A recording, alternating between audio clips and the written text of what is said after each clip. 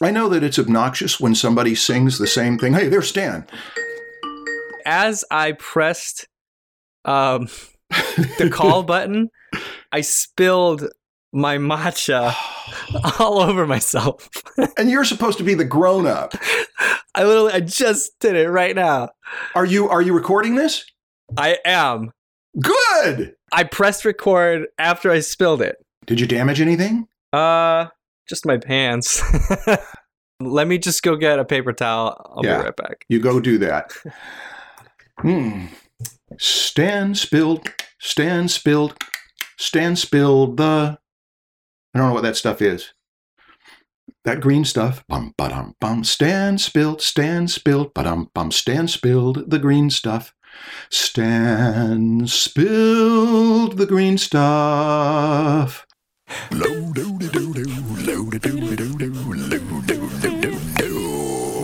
the Dressman Show.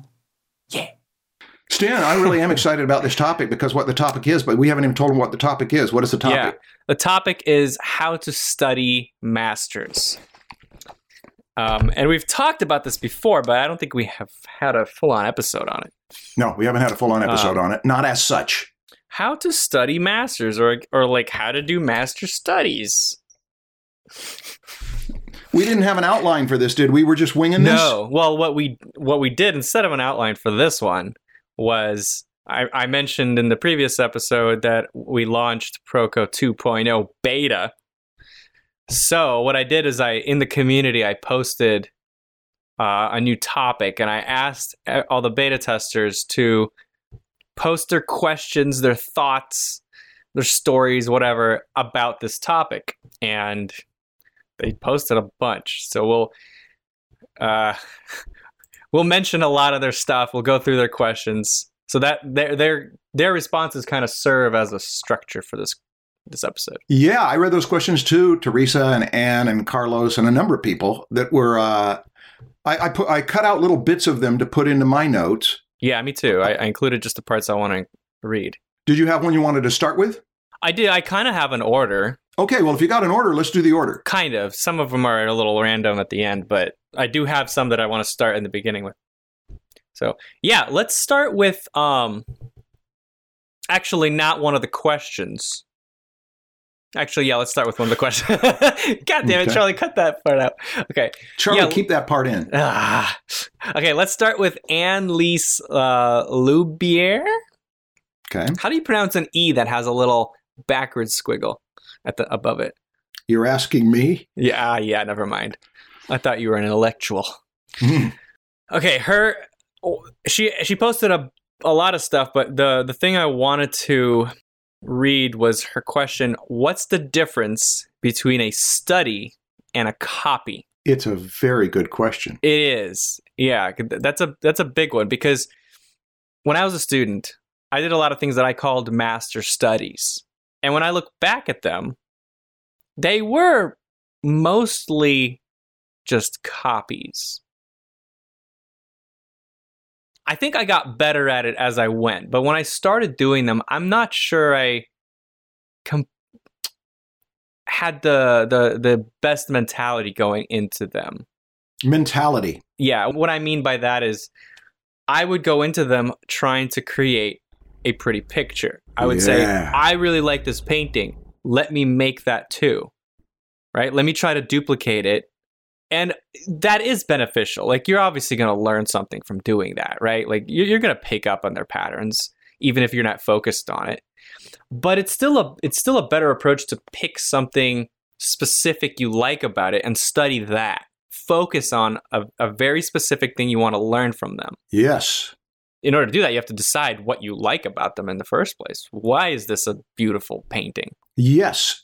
And when you decide what you like about them, that falls into a few categories, which should be part of our structure today. Yeah, what are the categories?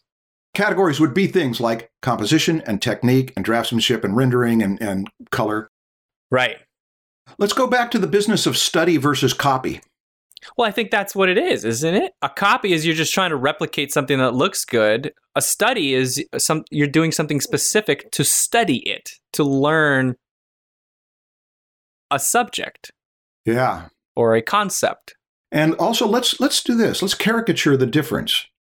You could copy something so mindlessly that you learn nothing from it practically. I mean, as Stan mentioned, you're going to learn some things. But I've done a lot of mindless copying. So I know that I can have made a copy and made a copy and made a copy and not learned anything. On the other hand, you can study without copying. In fact, some of the best anatomy students that I've had, people who were very accomplished, would hardly draw during the anatomy class when I'd show slides. Two of them in particular, did this. When I'd show slides, they'd go, well, the listeners don't know what you're doing right now. Oh, that's right. Yeah. Well, what I was trying to do for the camera was to show eyes moving around the screen, drinking it in, actively looking, speaking within their own minds about what the name of that thing is, what it's doing, where it's starting and ending, how it changes shape. So there's this active mental activity going on, but practically no movement and certainly no drawing. Now, ideally, I think we want to get them together. By the way, those masters taking the anatomy class would look a long time, and then one of them would then suddenly go and then start drawing. Get a pitch. Okay, I've got something I want to make a note about so that I'll remember it, put it down on paper because it's not sticking to me right now as much as it will later. Now, that's to me is a caricature of the difference between where you copy and don't learn and you study, but you don't move your hand around. They weren't drawing. They were paying attention. They were looking at the drawing or the anatomy thing. They were analyzing it just with their eyes. And then they had a purpose. And then they went on their page and they approached it with a purpose. I think, yeah, if you combine those two things, it's the best of both worlds, right? Yes, and I think what you just said leads us to the next point, which is, and you mentioned it earlier, it's what are you studying this for? What are you copying this for? Is it because the teacher said to? Or is it because there's something you're really trying to extract from the work? There's magic in the work. There are secrets in the work. There's skill in the work. How do you get any of that into yourself? You extract it by looking at it, attending to it, analyzing it, discussing it. Oh, that's really useful to have 2 or 3 sets of eyes on something, each calling out what they see, because people will see things that others don't.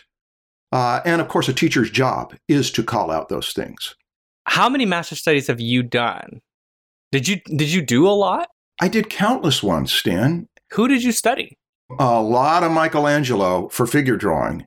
So that, but all of those old Italian masters and French and Dutch and all of those ones from that era, because I got a chance in 1987 to author a class called Drawing from the Masters. Vance and Justin took that class a number of times because we could repeat it 4 times. When Vance and I started teaching last year, we wanted to call the class Lessons from Great Masters or Lessons from the Masters because it's a great way to learn. It has a history behind it. And the first semester I taught that class, there were 25 people in there, and about half of them were professional artists. And we started copying Rembrandts, which was a mistake. Why? Because one of the first things that every one of us found out is that we suck. We are on a whole other plateau, a dozen levels down from these great masters. Well, wait, hold on. I mean, why is Rembrandt so much harder to study than like Michelangelo, though? I mean, wouldn't that always be the case? If you're a beginner and you're studying a master, you're always going to find out that you suck. There is a difference between Michelangelo and Rembrandt in a couple drawings that we copied in particular. Michelangelo did drawings more slowly with a dry point medium, which is more controllable in some ways than what Rembrandt would do, these pen and ink drawings. He has one of, I think it's St. Augustine in his study that we tried to copy. And the dexterity of the pen and the knowledge of drapery and external and internal forces and the psychology of what's going on in this guy's head, it is just breathtaking. And we didn't realize it until it's like hearing a symphony and saying, I can play that on the piano. And then you get out and recognize, no, there's more in there than you know what you're doing. I gotcha. It's like doing a fashion study, maybe. Yeah, there's another example. That would just be almost impossible for a beginner to do. You need so much mileage with the brush before you could even attempt something like what he does, that there's no point at the beginning yet. It's like, yeah, I got what you're saying. That makes a lot of sense. The thing is, there's too many things to think of at once. That's the first point that Robert Beverly Hale brings up in Drawing Lessons from the Masters. Just you're trying to think of many things at the same time, and it's very hard to do that. Therefore, we study one thing at a time, and we'll go to one master for one thing and another master for another thing. So I think that's where we begin once we've made the distinction that studying and copying are two different things. Mm-hmm. Is that we go to different masters for different skills. The next thing that you should ask me is if I did studies, Marshall. That was so rude of me. Hey, Stan, when you studied, did you do master studies? I did a lot as well. Tell me about them. It was actually really cool. I had someone that commissioned me to do master studies. Really? So I actually got to get paid to do them. I didn't get to keep the paintings, obviously. I had to give it to them. But it's like, I mean, come on. That as a student, that is the best thing you could get, is to do. And they were supposed, but here's the thing. No, sorry. I'm calling them master studies. They weren't. These were copies. Master copies. These were master copies, because the difference that we talked about, where one is to just replicate and just make a beautiful picture, and one is to actually study something. He was paying me to make a duplicate of it. And I did several. I did Tucker Smith. I did Howard Turpening. Let me send you a few links. These will include your copies of them? Yeah, the links are to the copies that I'm talking about that were commissioned. Yeah, so I'll just show you these. These were the two major ones I did for him. He was like he liked a lot of Western paintings, but the originals of these are just so expensive. So he's like, well, can you replicate these? And I was like, probably. And I think honestly, when I look back, I think I did actually a really good job. I'm very proud of these studies. I can never put them in like my portfolio or something. I always have to give credit to the original artist, obviously. Oh, yeah. Which one are you looking at, the green one or the white one? I see a landscape of mountains and horses. Yeah. And people, oh, wow, yeah, I see how this is greatly valuable. Your lights and darks in particular. Yeah, here's a third one. Yeah, beautiful lights and darks. And yeah, boy, that's nice. Is that oil paint? That one is kind of a master's copy, but modified. Uh-huh. He wanted me to put him in the painting. So is that him in the front? Yeah. That's him on the horse. And he's happy as he can be. Yeah. So this is, I call this a study of Red Rock country. I think it's a Turpening one. And I modified it. So, but modifying it was way more difficult, right? Because now I had to make sure that it fits. And I'm not happy with the way I did it. I think I failed. What would you do differently? Just the way I painted him. It's not as good as all the other stuff in the painting. The weakest part is my contribution to it, which makes sense. I mean, Turpening is a master. I was a student. What a great way to learn, though. But yeah, it was very valuable for me to try to do that. And I got paid. That is wonderful. Yeah. I taught, as a student, I was able to teach a lot of master study classes as well. And the way I taught it was I let people pick whatever master they want. If they don't know who to pick, I gave them several suggestions. There was a list. I was like, here's some good ones I like if you can't pick your own. And they would pick them, and then they would print them out. And I think if I taught it now, I'd probably teach it a lot better than back then. I was pretty early on. I was a student. And I had them focus mostly on things like brushmanship, color, shape design. I didn't really focus at all on composition, storytelling, trying to figure out how the artist put things together. It was more about studying the final result rather than the process the artist took to get there, which I think is a really important part of doing a study.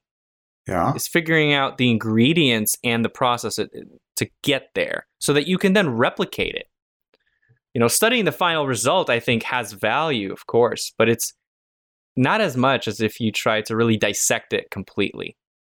And then maybe even do your own painting in that style. Yes. Two people brought this up about wanting to know about process. But what you just said, though, combines product and process. What I just said? What do you mean? What did I say? you do a painting, you redo that painting in that style, or you add something to it, you get a product out of it. Right. Yes. Yeah, if you redo your own. But you also went through the process. Yeah. Well, I would start with try to study the process by actually doing a copy of a painting that by that master. And then once you've done one of theirs, you try to replicate that style or whatever it is that you chose to study from them with your own reference material. Don't use them at all. Only use what you learned from them to apply now to yourself, to your own work. Yes. And that application of the concepts you learned from the master, I think, is more valuable than doing the master study itself. I think so too, because now it's moving from study to practice. Yeah. And there's also an emotional thing that goes on, that when you choose a master and you do a bunch of studies of that master, say for an hour, and then you play the game, okay, do your own thing, but imitate that master. Yeah. And a lot of times you're charged up to, but again, the risk of it is that it can be discouraging when you just watch the grown-up do that, and now I'm trying to do it, and it doesn't look the way I want it to look. It can be a little hard. Yeah. But to keep doing it, that's how we grow. And I'm sure you've done that, right? Like I know that with your ink sketches, mm-hmm. you always try to imitate some of or not imitate, but take some of the things that you love about your favorite inkers and put it into your own work. So we could show some of your examples, and then I have an example where I specifically was doing this though. Like there was a painting I was doing of my brother and I when we were kids, and I had a black and white photo of us, and I wanted to paint it in color. And at the time I was very new to color still. I was still trying to figure it out. And I studied Morgan Weisling's color. I really enjoyed his cool lights and warm shadows. I was like, wow, like the skin is blue and purple. How does he make it still feel like real skin when there's such cool colors in the lights? And I thought the effect was amazing. And so I thought, okay, I'm going to take this black and white photo, and I'm going to take Morgan Weisling's colors and try to apply them to this black and white photo and see if I can make it work. Yes. And we could show this and provide a link into the show notes to this. Good. But I've called the painting Brothers, so that's what the link is going to be called. I know that was very valuable to me because the things I learned about color from that one painting, I still think about all the time. Yeah. Taking a black and white picture and colorizing it can be great, but do it 3 different ways. Yeah. Three really different ways. And then you'll see that, I'm going to make the shadow areas really warm, almost red, and then do the opposite of that. And if you do it 3 different ways, a couple things happen. One is that you see that was a choice. That was a choice to use that light. And another is that it heightens your sensitivity to how masters, we were always baffled how when certain masters had blue or purple or green on a face, it looked great. We put purple or blue or green on a face, and it looked like they had purple or green or blue paint on their face. It didn't look the way it did when Leyendecker did it. Well, that's the challenge. Yeah, we didn't know the logic of what was going on. What was it? Do you remember what you messed up? Was it the values were wrong? No, it was that the values were wrong too. That's usually the problem. If your color looks wrong, it's probably that the value of the color is wrong. But when you've got rim light that is hot Yeah. and reflected or fill light that is cold. And you put any cold paint, any cold color in that hot rim light, it looks wrong. Right. Okay. Yeah. So that's what we didn't know, because we didn't know the architecture of the head. Ah. We weren't thinking about the fact that's facing that way. And it seems so simple, but what happens when you don't know that stuff? So it was the temperature. It was color temperature, which falls under color, which falls under values and planes and forms. So you messed up everything. We were doing everything wrong, but we were learning as we went. You were making mistakes, as a student should do. Good job, Marshall. Yeah, thanks. Someone mentioned that we don't know the process and the reference that the masters used. Yeah. All we have is their final result. Sometimes we have more than that. Sometimes, right. Sometimes we have some concept sketches that they had, and that's nice. But, I mean, most of the time, I think we don't, right? Like how many times have you done a master study where you've looked back at the concept sketches of that artist rather than just the final result? Right, but we certainly have Michelangelo's preliminary drawings for his finished paintings and so on. And we do see that certain pieces went through iterations. And of course, there's a whole book on the photographic reference that Rockwell used. Yeah, that's a great resource right there. I've studied Rockwell several times, and I did many demonstrations in class of Rockwell, mostly to study shape design. That was the thing I chose Rockwell for, was shape design and how he exaggerates things just a little bit where it still feels real. Yeah. But it's exaggerated a little bit to make it look better than real. Yeah. It's not cartoony yet. It still feels like it's human proportions, but the facial expressions just feel more emotional than real life. And the characters, the body types feel just a little bit more like they should. I love Rockwell's shape design. And his book it's perfect to study from, because you can look at the photo and you can see how much he exaggerated everything. It's just a little bit. And in what way? What did he choose to exaggerate? That is an amazing book. He says in one of his books, I think it was his autobiography, My Adventures as an Illustrator, I don't copy photographs. And of course he didn't. He used them, and the comparison between what's in that photograph and what he did shows that as his process was searching. And there's that picture of him sitting there with all those iterations of the woman's face. Yeah. That lets us know this guy took it seriously, that you dig under every rock to find out what's under there before you make your final decision. He was very divergent and loved the divergent stage of the creative process. Yeah. Boy, the creative process, we could spend another 5 minutes on this that I think could be valuable. About how to study the creative process from an artist? Yes, and maybe first we should describe the typical creative process. Okay. I can describe it well for what illustrators have traditionally done. The first stage is idea. The second stage is thumbnail. Sometimes the thumbnail comes before the idea because you get the idea while you're doing the thumbnail. But those happen early on because thumbnails you don't put a lot of time in, so you're laying a lot of eggs. You don't know which ones are going to hatch, and that's the divergent stage. But idea and thumbnail first. Then one of those thumbnails start to say, pay attention to me. I think you might want to work me further. And then that one gets turned into a study. A study is where you're starting to figure out where things go in this composition, what kind of color scheme you might use, how you're going to divide up your lights and darks, what kind of reference you're going to need. Gosh, I don't know what wigs look like from that era. I don't know what these horses look like. And you're going to do the research that leads to a comp. A comp, as they used to call it in illustration, I think still do. A comp is something, it means comprehensive rough. It means it's not the finished piece, but we comprehend everything that's going to be in this finished piece. Now, again, Rockwell explains this with lots of examples in the How I Make a Picture book. And I teach it from Mucha, and I teach it from Leyendecker, and I teach it from Wrightson, and I teach it from all sorts of people because we have their preliminary work, and we see stage, keep options open until you close, then stage, keep options open until you finish. And the most important thing about the creative process. Of all of the wisdom you're going to get from teachers on creativity, the most important thing is to keep it open in the early stages and to close it down gradually until finish. Not to start too tight, like childhood to grown up. That was a really good explanation of the creative process. Well, thank you, Stan. Now, I can bring in a heavy hitter.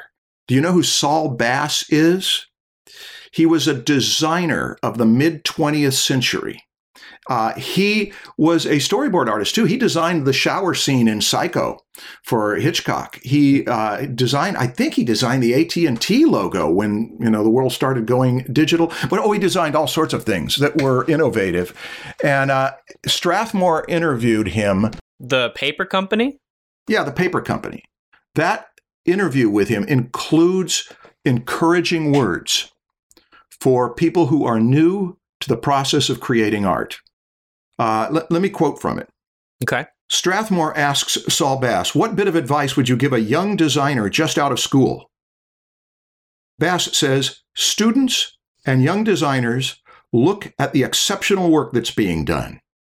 What they see is the end product. They are not privy to process. They may have the illusion that these things really spring full-blown out of the head of some designer. That it is a very unsettling perception for young people because they struggle with their work.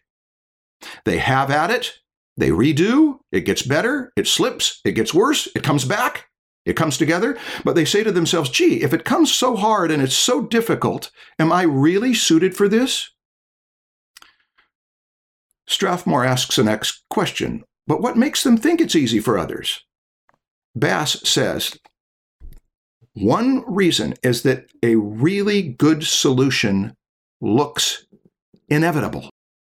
The fact of the matter is that everybody works hard at it, works very hard at it, and process for the experienced designers is the same as process for the beginning designers. Everybody's working in the quarry. The only difference is the experienced designer has been around a while and has an experiential track record. There's less anxiety about the process because you know eventually you're going to get there. You're also a little more sinewy. You've been working out a little more, but the process is the same. Well, that might not be the case that the process is the same because we as beginners usually do discover some things that change it. But I think the point he's making is that it is harder work than anybody outside of the world doing it. Anybody outside of professionally creating art, it's much, much, much harder work than any of them imagine it to be. So he's giving consolation that once we accept that it is hard work, then we're committed, and we recognize it's going to be confusing, and how come it's so awful when it was so good just a few hours ago? And to accept that in advance and know that it's going to go through stages. And every work of art has its terrible twos. Every work of art has its adolescence. That is, if it's one that spreads out over some time. Yeah, and some are easier to get out of those terrible twos than others. There's some paintings that I look back and I think I never got them out of the terrible twos. They in my mind, they started as these really cool paintings, and then I started them and they went through this trouble where I was like, this is really boring. And I tried to get them out, but I never did. And I went all the way to the finish, not ever really improving that thing that I didn't like about it in the terrible twos. What stage in your training were you when you did that? I think many stages. I think even when I was more of an advanced student. And I don't know, I think maybe it was probably just I was too eager to get to the finish. That's probably why I never got it out of that phase. I kept going, even though I knew I haven't really made it not boring yet. I haven't figured out really what composition to go for to make it more exciting. Yeah. And I just kept going, even though I knew it wasn't good yet. It was like, oh, my colors will fix it. My cool brushmanship will make it look good. And it's like, no, it didn't. A boring composition is a boring composition. Yeah. Stan, I feel it. I know what you mean. And trying too hard for that finished destination, it's like a journey. And if every few minutes you're saying, are we there yet? Are we there yet? Yeah. Are we there yet? You are not enjoying that trip. Yeah. But if in the car for those hours you forget to ever ask that because you're so involved in what you're doing, the game you're playing or whatever else, then it's going to be a more enjoyable trip overall. And so much of it is journey. Yeah. Hey, let me refer to a resource. For the last several years, people have been saying, don't miss this show called Abstract. And it might have been the first one of them. It was a focus on designers because their process is so clearly connected with a client, and it's like making a movie. You've got definite stages it goes through. Where is this show? It might have been on Netflix. Abstract, and the first one, I think, is a spotlight on Christoph Niemann. I found it. Abstract, the art of design. That episode, spotlighting Christoph Niemann, is so inspiring. It's interesting. When we were talking about composition, we were talking about symbolism and metaphor. He's a great example of someone who's consciously choosing symbolic imagery that is entertaining and makes you laugh. But his process is, if that's all you had in your repertoire of masters to study for their process, he would be a good influence on you. Can we get into some specific examples? Like, I think what some students might be thinking right now is we're telling them, choose what to study, what you like about them, and then make sure you study the process. How do I study the process? If I find a painting I really like and I don't have concept sketches, I don't have the reference photo, how do I study that part of it? Now you're asking the question of, who do I study to learn what? Right. One of the points that Robert Beverly Hale made in those 3 paragraphs about composition in Drawing Lessons from the Great Masters was that if you're going to study composition, you're probably not going to get it from most preliminary drawings. You're not going to get all you need because a lot of times they aren't thinking about composition. They're thinking about a particular pose or a position of the wrist or a draftsmanship problem or a anatomical problem. They're thinking about a number of different things. But there comes a point, if you're going to study composition, you want to go to finished pieces and see how did this, quote, inevitable, unquote, finished composition, or what does it offer? Not how did it happen, but what does it offer? So there's one example. Some things, you don't go to Doré's engravings to study color because there's no color in them. Oh. And you don't go to Shel Silverstein's little cartoons to study value placement, although he does. He is aware of his little patches of dark. But we've got to be wise in doing this. And that's where we're headed next. Who do you study for what? First of all, this goes back to the list of fundamentals that we mentioned? Or does it? Kind of. Well, list your fundamentals again. I break it down into 3 categories. The first one is technique. That's how you use your pencil or your pen and ink or your watercolor. The second is drafting.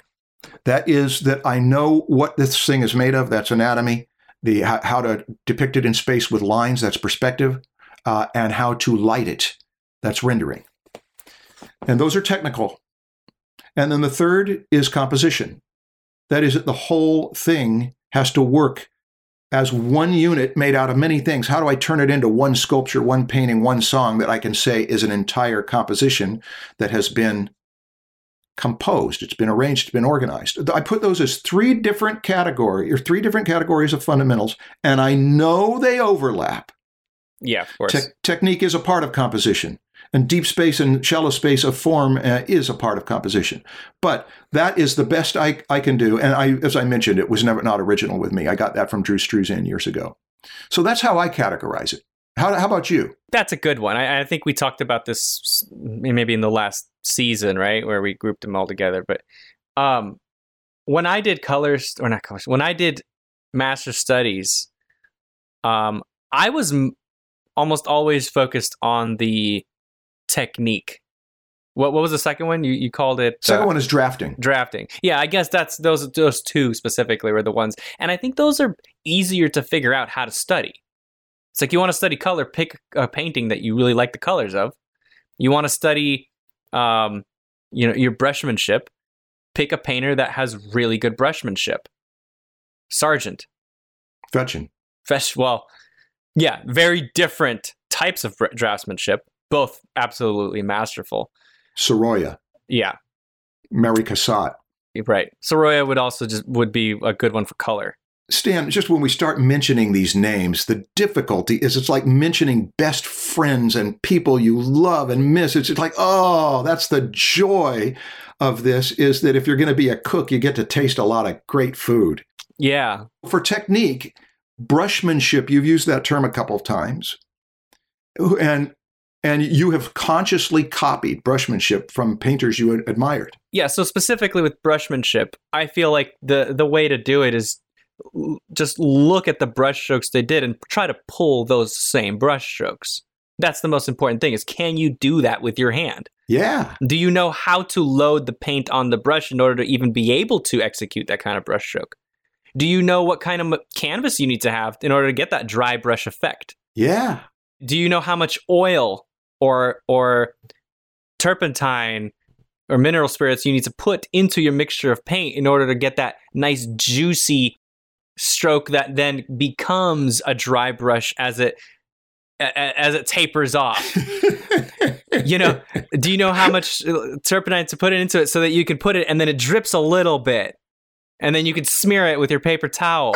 There's so much to that just trying to copy these masters, you'll learn so much trying to just mimic their brushmanship and their technique like that. That one's easy to figure out how to study. It's difficult to actually execute it, but it's fun. It's also, I think, the simplest thing to understand, too, because it's right there on the surface. Right. It's right there. You can see it. 3 or 4 years old, you understand that. Yeah. In fact, there are books on painting techniques of the great masters where the main thing is what oils did they use, what pigments did they use, how did they, what kind of brushes did they use, what the procedure was. And it's not on how to make a great work of art. It's what the procedure, the technique, the actual pencil to paper was doing. This book that I keep recommending over and over, that Susan Meyer revised from Rendering in Pen and Ink by Arthur Guptill. The first part of the book is to learn the technique of pen and ink, exercises. The bulk of the book is looking at masters and seeing how they do it. Because once you learn how to use the instrument, you can see how many great masters have used this instrument in remarkable ways, and then you're given permission to find your own remarkable way to apply technique. So there's our first category. And for pen and ink masters, golly, you've got Franklin Booth on one side, who every line is like an engraving, and you've got Heinrich Kley on the other, who, as I think George Grosz described him, as flinging a lasso out to envelop the forms. They're crazy, wild lines. Gerald Scarfe, that way, completely different, extreme opposite uses of pen and ink technique. Yeah. Same can be said for watercolor. Same can be said for oil. Same can be said for Procreate, right? Yeah, exactly. Yeah, you could do the same thing with digital artists. Sometimes it might be a little bit more difficult to figure out because the amount of tools available digitally, I think, are a lot more varied. You know, there's hundreds of thousands of different types of Photoshop brushes that an artist could be using in order to get that specific effect. And you might not be able to get that exact brush. That's right. But it doesn't make any difference. Right. You could try to replicate. I mean, you can create your own custom brushes to try to mimic it and get close enough. Yes. I think if you go back to like master oil painters, the amount of materials they use are pretty limited, right? Like we could probably figure out they used some kind of bristle brush with oil paint that had the specific oil, you know. They've done x-rays and analysis of so many paintings now that they know exactly what pigment is in there. Yeah. How do you learn watercolor? You learn the materials, and then you learn some techniques. There's not more than, 4, 5, 6 techniques? Some people would reduce it to even fewer than that. You put wet on dry, you put wet into wet, or you put dry on dry. And those are the 3 great big categories of how you learn watercolor technique. What about dry on wet? You can do that too. But you never get perfectly dry watercolor, right? I'm just being a smartass. I was trying to see if I could get it down to 3 categories. And then you're going to be right there to say, hey, wait a second. Hey, hold on a second.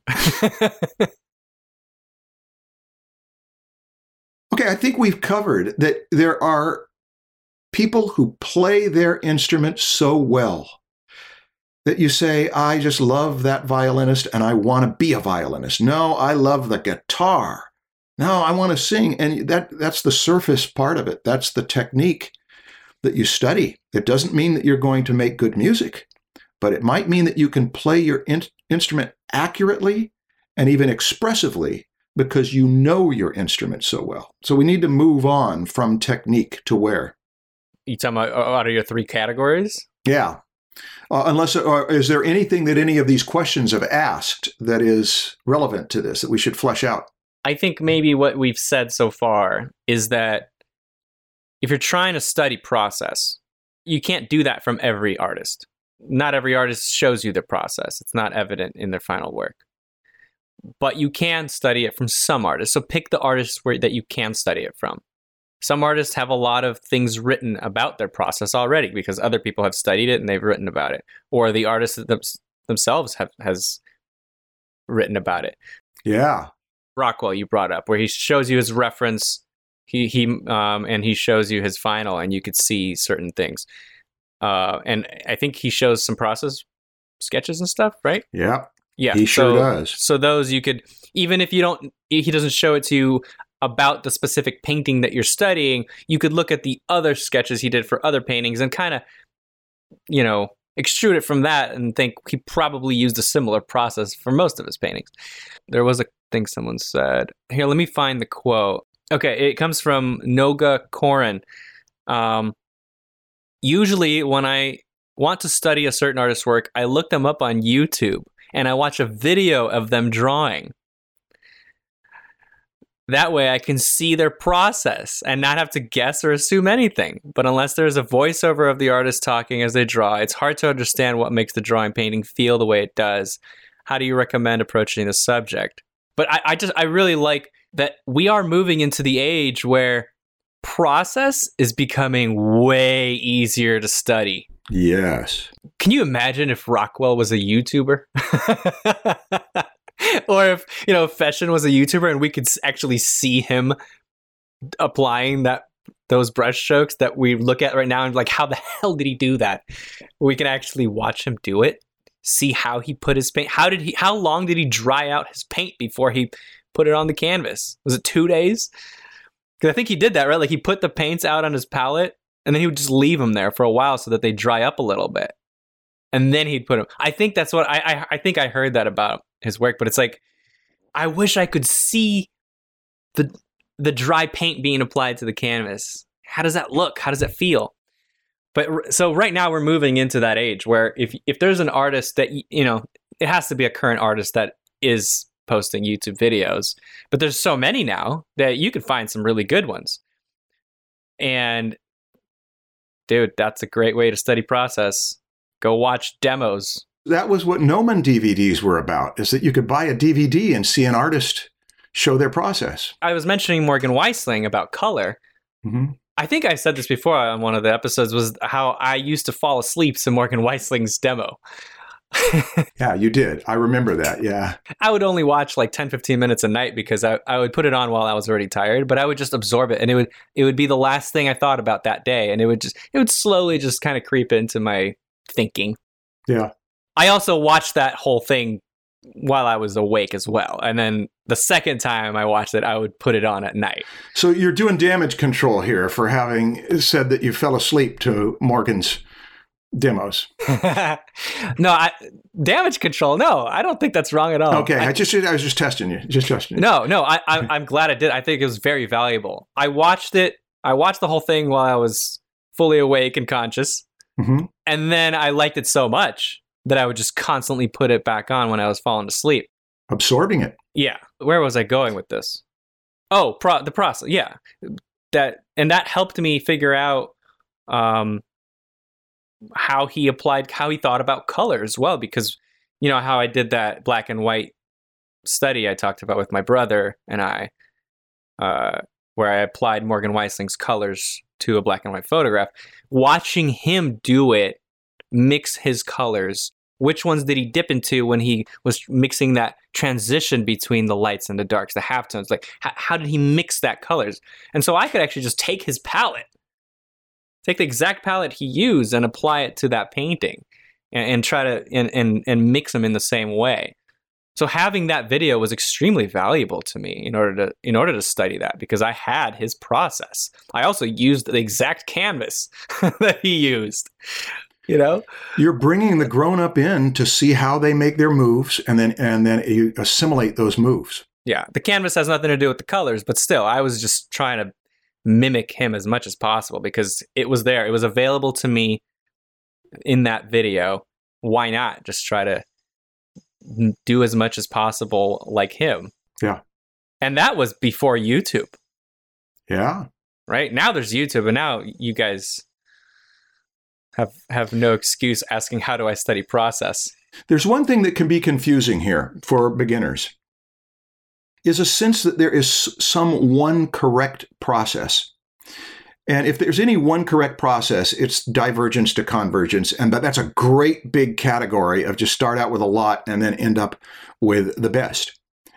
But I always wondered about how Heinrich Kley worked. And I heard a little bit about how he worked from Harold Sieperman, who knew some people who knew more about him. But Claire Wendling, who's been influenced by Heinrich Kley, and if you don't know Claire Wendling's work, you should see Claire Wendling's work. She became very well known about the time Frazetta was no longer working and died. And she had a style that showed influences of a number of great old French masters, including people like Delacroix. And she had some of Heinrich Kley in her, some of Frank Frazetta. But she wrote in the book Daisies that came out in 2009, there's a little bit in there about how she works. Listen to this. Wendling prefers the cohesion of a drawing created in a single pass without erasing. She will often redraw a complete image over and over, making changes with each pass until she is satisfied she has reached the final version. She says this technique, while labor-intensive, is her way to, quote, keep my hand loose and to maintain from rough to finish the vitality of the first pass. Quote, when one is all warmed up with urgency to draw, it can be very pleasant, unquote. She is most satisfied with drawings that aren't too clean and feels that when the drawings are too stiff, it is hard not to be stiff with myself. Now, if anybody takes that to mean that you should not erase when you do a drawing, that isn't what it means. It means that she found that she likes one style, one way of working better than another way of working. And for every one of us, it is different. And so every one of us needs to invest time into experimenting with techniques and looking at what different masters do. And when you find masters that excite you for their surface, for their technique, I think it was Teresa who talked about the difference between working from reproductions and seeing originals. She asked, what do you recommend for people who live in areas where there's limited access to masters' work? I mean, the answer to that, I think there's only really one answer, is you have to work from photographs. If you have no access to originals, you have only one other option. Unfortunately, yeah. But I mean, I'll tell you, I have only done one master study in a museum in my whole life. And it was a year and a half ago with Cesar Santos, and I recorded that vlog. And even then we only had an hour to do that drawing. I did more of a sketch. I didn't really do a true master study. I was recording a video and trying to be entertaining, and it wasn't. So basically I've never really done a true master study from life other than, copying Jeff Watts' quick sketches and my instructor's drawings. I had those available to me. But as far as pieces from museums, I didn't either. Even though I lived in Southern California where I had a lot of access to it, I didn't do it. And I think most artists don't do it at museums. The only one I know that regularly does it is Cesar Santos. Right? And I mean, damn, he's he's good, right? Like maybe it shows, like maybe we should do more from museums, but still, there you can get really good by doing master studies from photographs.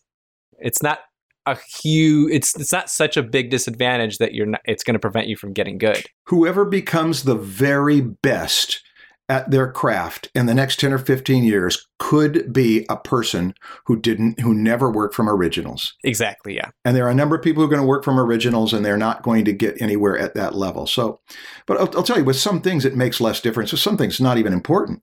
A lot of pen and ink stuff, you can learn everything you need from reproductions. But when you do see original pen and inks, we got to see original Winsor McCay's and original George Harriman's and original, you can see how the pen digs into the paper, and there is something kind of exciting about that. But that's more emotional than it is really informative. You get excited when you see originals. However, when I was an illustration student, we went up to the Illustrators West show in Los Angeles to look at all of these original paintings back in the 70s, late 70s. And we were so blown away by the textures of acrylic paints and watercolors and colored pencil over the top of them, little brush strokes over things. I remember being drunk on it and feeling like I want to go in there every day and examine these surfaces. So again, that was, as much as anything else, it was emotionally exciting, but ultimately, you're going to create your own works on your own paper or your own canvas. And one of the great secrets of technique is to romance it, to enjoy it, to place those marks on there in ways that you like how they go down, the same way a guitarist learns to do licks that they may have picked up from Jimi Hendrix or B.B. King, but they find a way to do their own licks that come from them. Ultimately, the originals that you're studying are your own, to make them all you can make them. Well, we've been all over the place, and we're an hour into this, and we haven't even gotten past process and technique. I only have a few responses I want to read to answer. Should we just move on to one of those? Yeah, let's just move on. This comes from Romana Vysanska. In the Czech Republic. She asks, who are the masters to study? What artwork deserves to be called a masterpiece? What is included in studying masters? Is it their learning paths? Anyway, yeah, we already talked about that. She's basically asking who's a master? How do I decide? And you said something in the previous episode that I think is pretty much the answer to this, is that, and it was related to teachers. If someone is only one chapter ahead of you, is that what you said? Yeah. In some book that they're teaching, it's still worth studying from them, because they can, if they explain that next chapter to you very well. Yeah. Because they'll help you get through that next chapter. So a master study doesn't have to be of someone who is considered like one of the ultimate great masters of the art world. I think that as long as you know what that person is strong in, and you study the correct thing from someone, you don't even have to study a professional artist. If you have a friend who is also a student, but damn, they're really good in their gestures.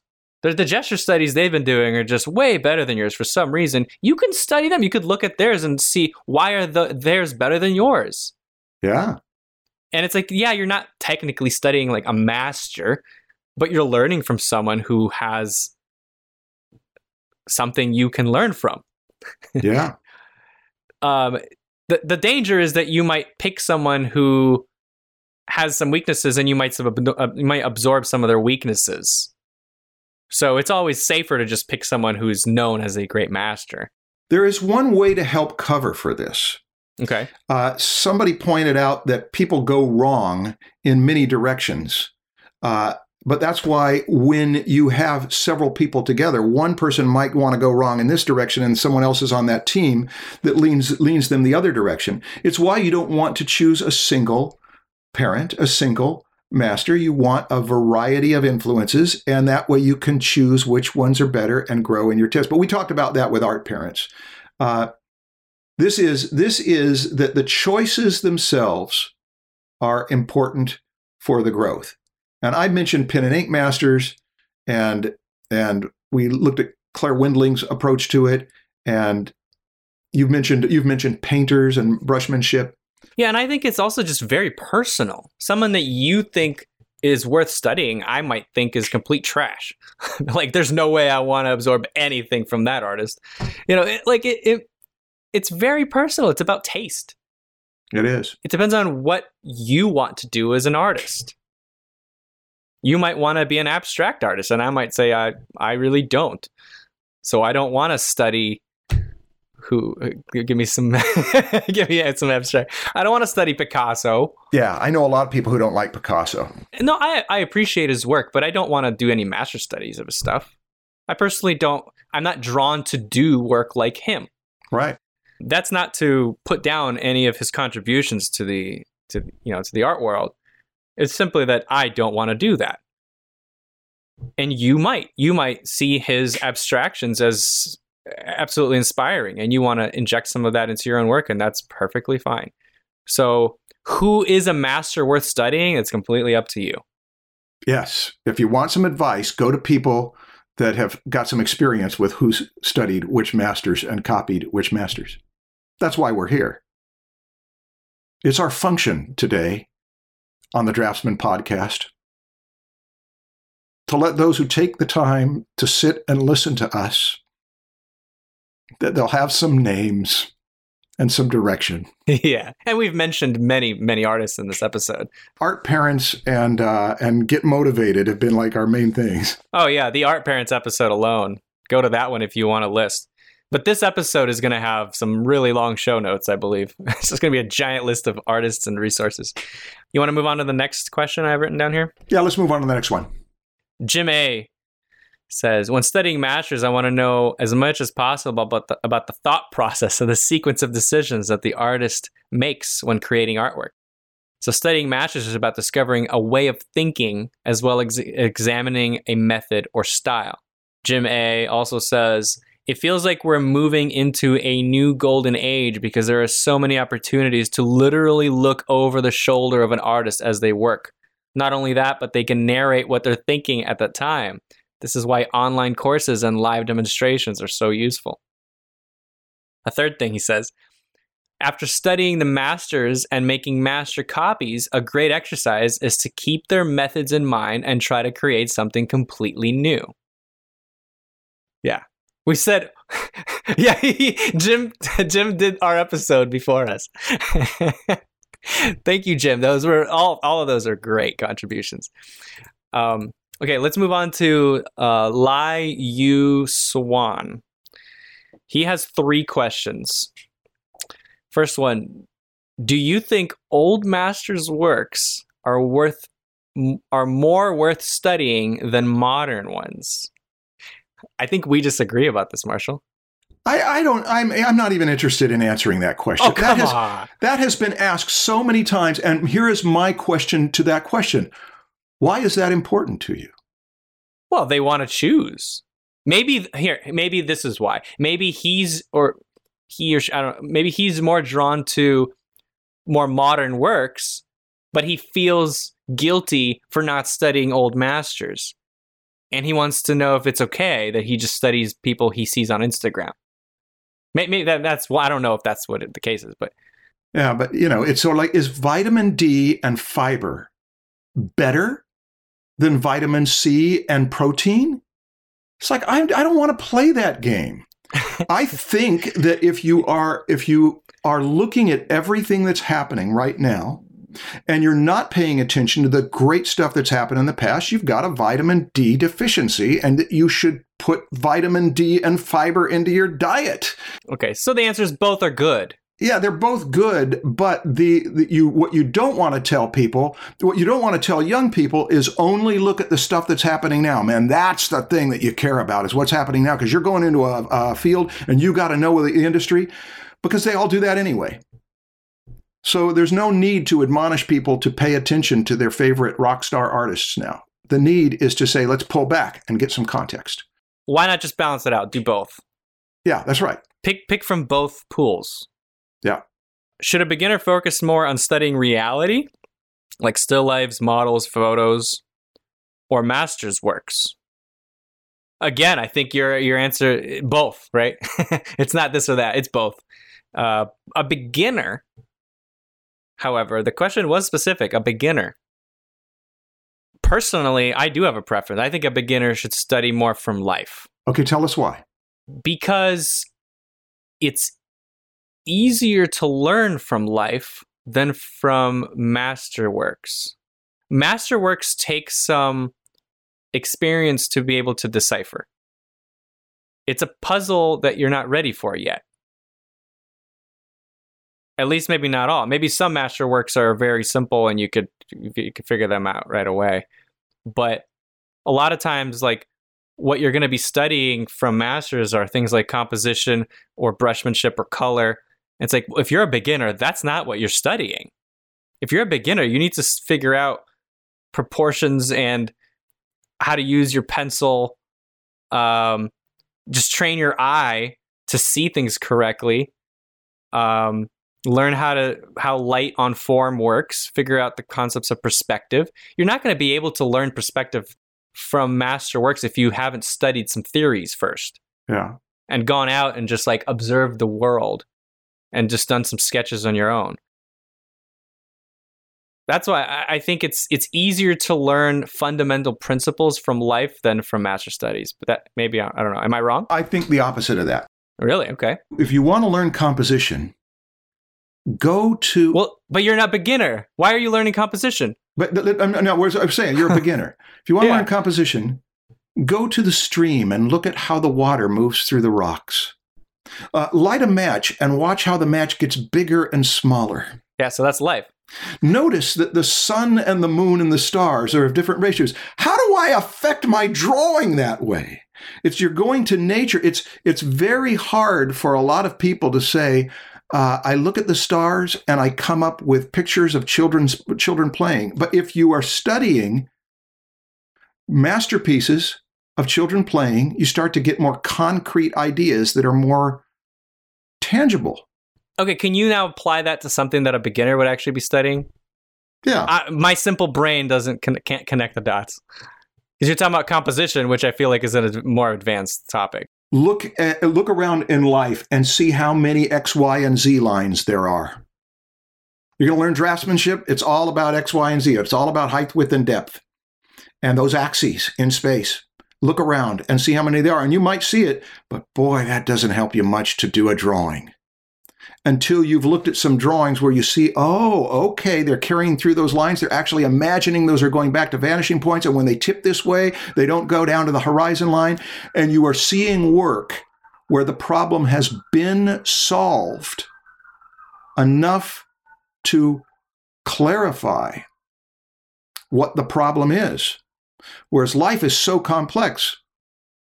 Storytellers, storytelling teachers, go to life, go to life, go to life. Look at your parents, look at your family and all that. That's really valuable. It might be some of the most valuable stuff there is to go to your life for your stories.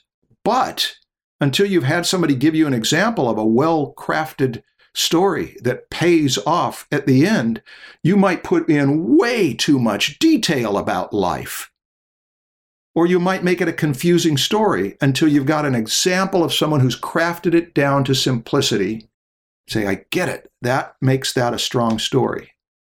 And I'm not for one or the other.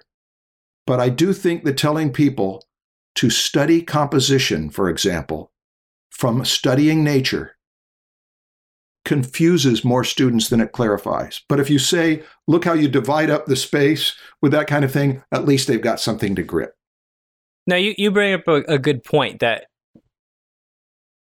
certain masters' works, or not even masters, just any instructor's demonstration could even, it simplifies the concept down so that you could see those X, Y, and Z lines more clearly than if you look at nature. Yes. So that makes sense. So I think that if you do, as a beginner, study masters, you have to pick wisely. There's some masters you can pick that you're just not ready for. In fact, I think most of them you're probably not ready for as a beginner. And so when you are studying perspective and you want to know which artist to study for perspective, I think it's going to be hard for an artist to go out and do that on their own. They're going to need to ask someone, hey, I'm trying to figure out perspective. Who should I look at? And I think most of the time, it's not going to, the best artwork to look at isn't going to be finished drawings or paintings. It's going to be instructor drawings and painting. If you're trying to study structure, you're not going to look at a painting at a museum. You're going to look at Bridgman's drawings. Oh, yeah. Right? Like, that's much better to look at than a final masterpiece. Yeah. You know, that's not drawing from life. That's drawing from masters. But they're masters that have simplified their drawings down to teach us specific concepts. And those are the ones that the beginners should focus on, in my opinion. Well, if a person tries to study light from what's around them, light is coming from so many directions that all they're going to be is confused. I was confused. Yeah. I don't know what that's going on. Bernie Wrightson learned to draw the way he drew from 3 sources that he cited. One was John Nagy's America's television art instructor, who showed how to light a ball and a block and that kind of thing. The other was the famous artist mail order school. And then the third that he mentioned to my students was the early Universal horror films, the ones from the early 1930s. Now, the 2 art instructors, or the art instruction he got was one kind of teaching. But when you're looking at those black and white early 1930s films, you're seeing strong key light and often fill light. It's classic Renaissance lighting.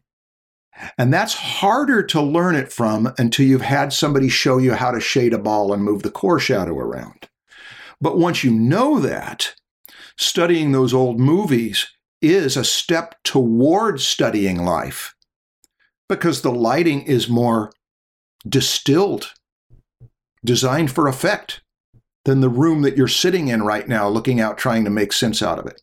So that's why I think, and particularly for drafting, particularly for learning anatomy and perspective and rendering, that going to teachers, gosh, if you're going to learn perspective, you look, what drawings, what masters do you look at?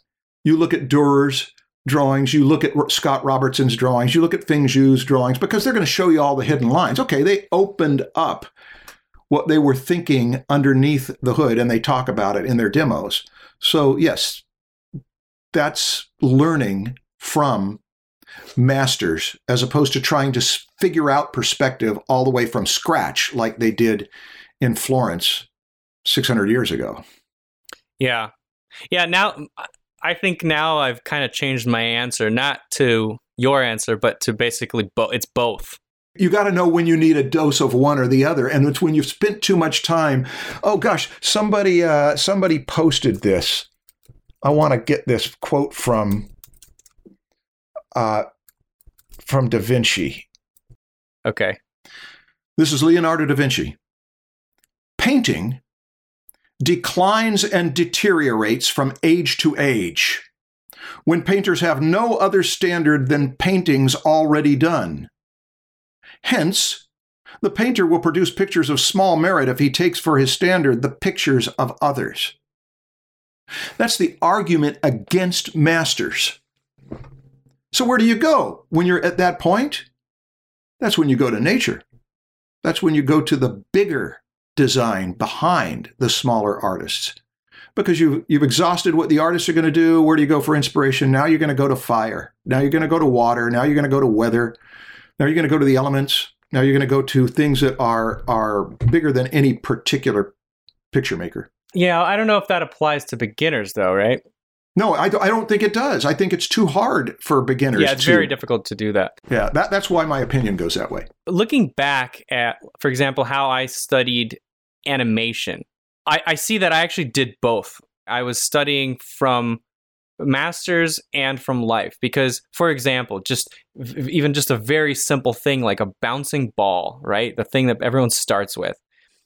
When I was doing my game of pool animation, which is just a bunch of billiard balls bouncing around, fighting each other, I studied frame by frame camera movement or captures of actual bouncing balls and other squash and stretch footage of various things, water balloons. But I also went to Pixar shorts and I studied those frame by frame. Yeah. Because they exaggerated it. They added style to reality. And so it doesn't just, you're not just studying physics and how gravity works and how a ball falls and bounces off the ground, but also how you can interpret that as an artist and push it in ways that look more dynamic when seen in a cartoon, and how you can take those principles and apply them to a living creature like a bird. Have you ever seen For the Birds? It's a Pixar short. Yeah. Mm-hmm. Oh my God, I studied that short so much. Oh, the sense of elasticity and weight and emotion too. Exactly. Those birds are just little balls. There's no gesture like the way we think of gesture in a human body, where there's like motion, rhythm going through this curvature of the spine as it continues into the quads and into the back of the calf. Like, you don't have that in these bird balls. They're just a big sphere, but they have so much. They're so dynamic and there's so much emotion in them. How did they do that? And so that's what I studied frame by frame. How do they deform these birds in order to give off that feeling? And so, yeah, the combination of those two, I think, was extremely useful for studying something as like a bouncing ball. And then I went and I applied that to my game of pool. I was very new at it still, so I didn't do it well. Yeah, but you were learning. This brings up another thing of micro and macro. Yeah. Macro means that you're bringing the camera up and seeing the whole landscape. The most macro thing you want to do is to see your life in the context of history. And then you'll see your career. You're trying to get your skills. You hope to get work. You hope to keep your career. You hope to grow it, those kind of things. That's a great big view of your life. And then at some point you say, I had my pen and ink stage, my watercolor stage, my oil painting stage. I moved to digital. Then I went back to doing work just for myself. You're starting to break it down. Eventually you get down to the smallest thing. The most micro thing is your technique, how you're going to put the individual strokes or the brush marks onto the paper. That's what we started with. Then we went to drafting, which is a bit bigger. This is that I know form and I know how to create out of imagination. I know how to interpret planes and those kind of things. That's a bit bigger. The biggest things of these are composition and storytelling. Because composition is where we're getting up over the whole piece and saying, does the whole piece hold together? That is why Kimmo Nicolaides has recommendations for how to study from masters. And it's specifically in that exercise, it is to study their compositions. He treats composition as if it's gesture. He wants you to go into that and move around it where your eye follows paths, to sensitize oneself to the abstract pattern of the picture. That's why thumbnails, comp studies, making them small, the smaller they are, the bigger problems you're solving. Composition is a macro study. Now, I want to say something about it here, because Jim talked about how he wished he could get inside the thought process of, say, a great composer. You know what happens when you get inside the thought process of a great composer? I've done it a number of times by being around people who compose marvelously and interviewing them formally while they're working and stopping them regularly saying, what were you thinking there? Why did you just choose to do that? Why did you erase that? Why did you decide to pull it out there further? That sounds so annoying. But if that's what the purpose is, this is demos for students. This is a class, yeah. You'll get stop and sometimes there will be a reason. Because this over here was causing so much attention that I needed this to help balance it out. That there is a thought process going on. But as often as not, I would get the answer, it just felt right to me. And so it's not so much a thought process as it is a feel process. Both go on. There is analysis as one makes decisions. but it is out of instinct that great compositional choices are made, which is why when we talked about harmonic armatures and why I think they're overrated, is that who's going to do a great work of art because they connected with the harmonic armature? A person is more likely to do a great work of art because they went with their gut, and their gut was right under that instance, which means a great way to practice composition is through improvisation. A lot of improvisation, so they start to get in touch with what your instincts are. Yeah, and they've developed their gut. That's right. A beginner could trust their gut and get nowhere.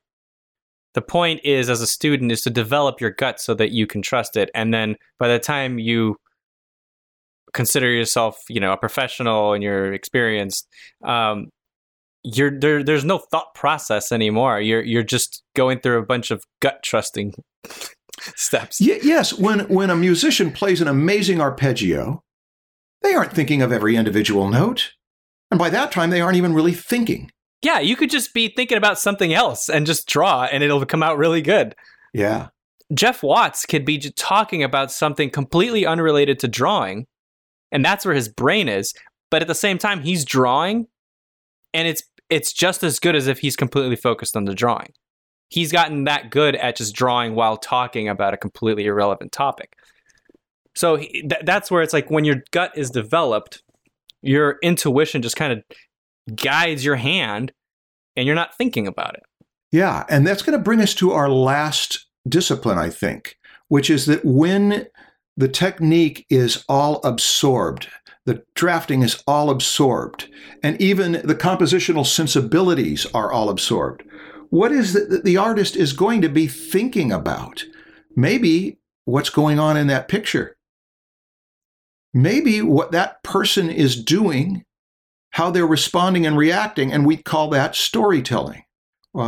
Building a scene, making something happen that we get engaged with it. Now, that's macro too. That's when you describe the Pixar short of the birds, the macro thing is that it's a story that goes from beginning to end, and it has a flip-flop and irony at the end that's satisfying. That's a macro view of the story. Yeah. What's a micro view? The frame-by-frame analysis that you noticed how it changes this much, they add a little motion blur, it changes a little less on this one. That is the micro view. And the micro and macro are very important in any discipline. And the coming up with lots of ideas and being free with them, diverging, spontaneous, improvising, going with your gut is important. And then finally, being critical enough and analytical enough to know this is the thing that we finish with. And who would you send people to for storytelling? Depends on the medium of storytelling. Can have so many different mediums. Yeah. I don't consider myself a good storyteller. So you're asking the wrong person here. So I don't know if I've studied it enough. The first person I think of would be probably the first person you think of, because in the 20th century, as a single picture maker. You talking about Rockwell? Rockwell was a great storyteller, and also Rockwell said in his book that every decision he makes in that painting, every decision has one supreme purpose: to tell a story. So that's what he's filtering everything through, is that this is an entertaining scenario. And plus, he's great at everything else. So, of course, he would be in there. But Gary Larson with the Far Side comics, and cartoonists galore. Cartoonists are also good to study for drafting, because a cartoonist knows how to turn form around. The classic cartoonists really knew how to do that, and they simplified it so much. But you go to movies as much as anything else. Yeah, movies are a great way to do it with, sequentially. Yeah. Similar with comics. If you're trying to do a story within one single painting, that would be someone like Rockwell. N.C. Wyeth and Howard Pyle were very good at it too, but they were understated and they were very different in how they approached it than Rockwell. But still, they were storytellers, but they were storytellers where you're reading the book. The book is going to tell you the story. I'm not going to tell you the story. I'm going to shine some light into the cracks that the story doesn't show you and see what that might have looked like to expand the story a bit. But storytelling is a huge subject. And where do you go for storytelling? Well, that's That's a whole other podcast. It's okay. Peter Cohen asks, what are some artists, or even better, specific images that you all have learned from the most? A Bridgman head with the blocky cheeks and the blocky forehead and reducing it to simple planes. I learned more about head structure from that single drawing than I did from all of the analysis of photographs and all of the painting stuff that was too complex, because that boils it down to the architecture of the head. Do you have one like that? Mine would probably be Loomis's head. Yeah. I've studied that one probably the most, probably because I taught it extensively. Yeah. As far as a single image, there is one where it's a 3/4 view of the Loomis head by Loomis that I dissected. Yeah. Yeah. We both chose ones that teach drafting too. Well, of course. Because that's what this podcast is. Yeah. Yeah. And we both chose a head. Yeah. Because everybody has one. Yeah. I mean, portrait is like, you can't avoid studying that as an artist. You can actually avoid. You can, I guess so. People do all the time. Yeah. Well, okay, sure. Let's end then with just a little reorientation. Do we need to? We are all beginners at some point, so we need to choose masters, grown-ups to learn from. Uh-huh. And some will be good at teaching us one thing, and some will be good at teaching us another thing. And some of them are so admirable, but they don't really talk much about what they do, but we just observe them and see if we can teach ourselves from them.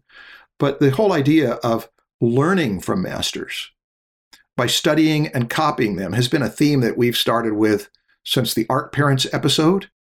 And it's one of the most exciting things I know about training, is that you get to choose the masters that you want to grow up to be like, and you get to study from them. And if you've got a teacher who's helping you say, look here, look here, look here for this, I hope we did some of that in here. We didn't do nearly as much as what will happen in your life in the coming days or weeks or months as people start discussing this and choosing their favorites.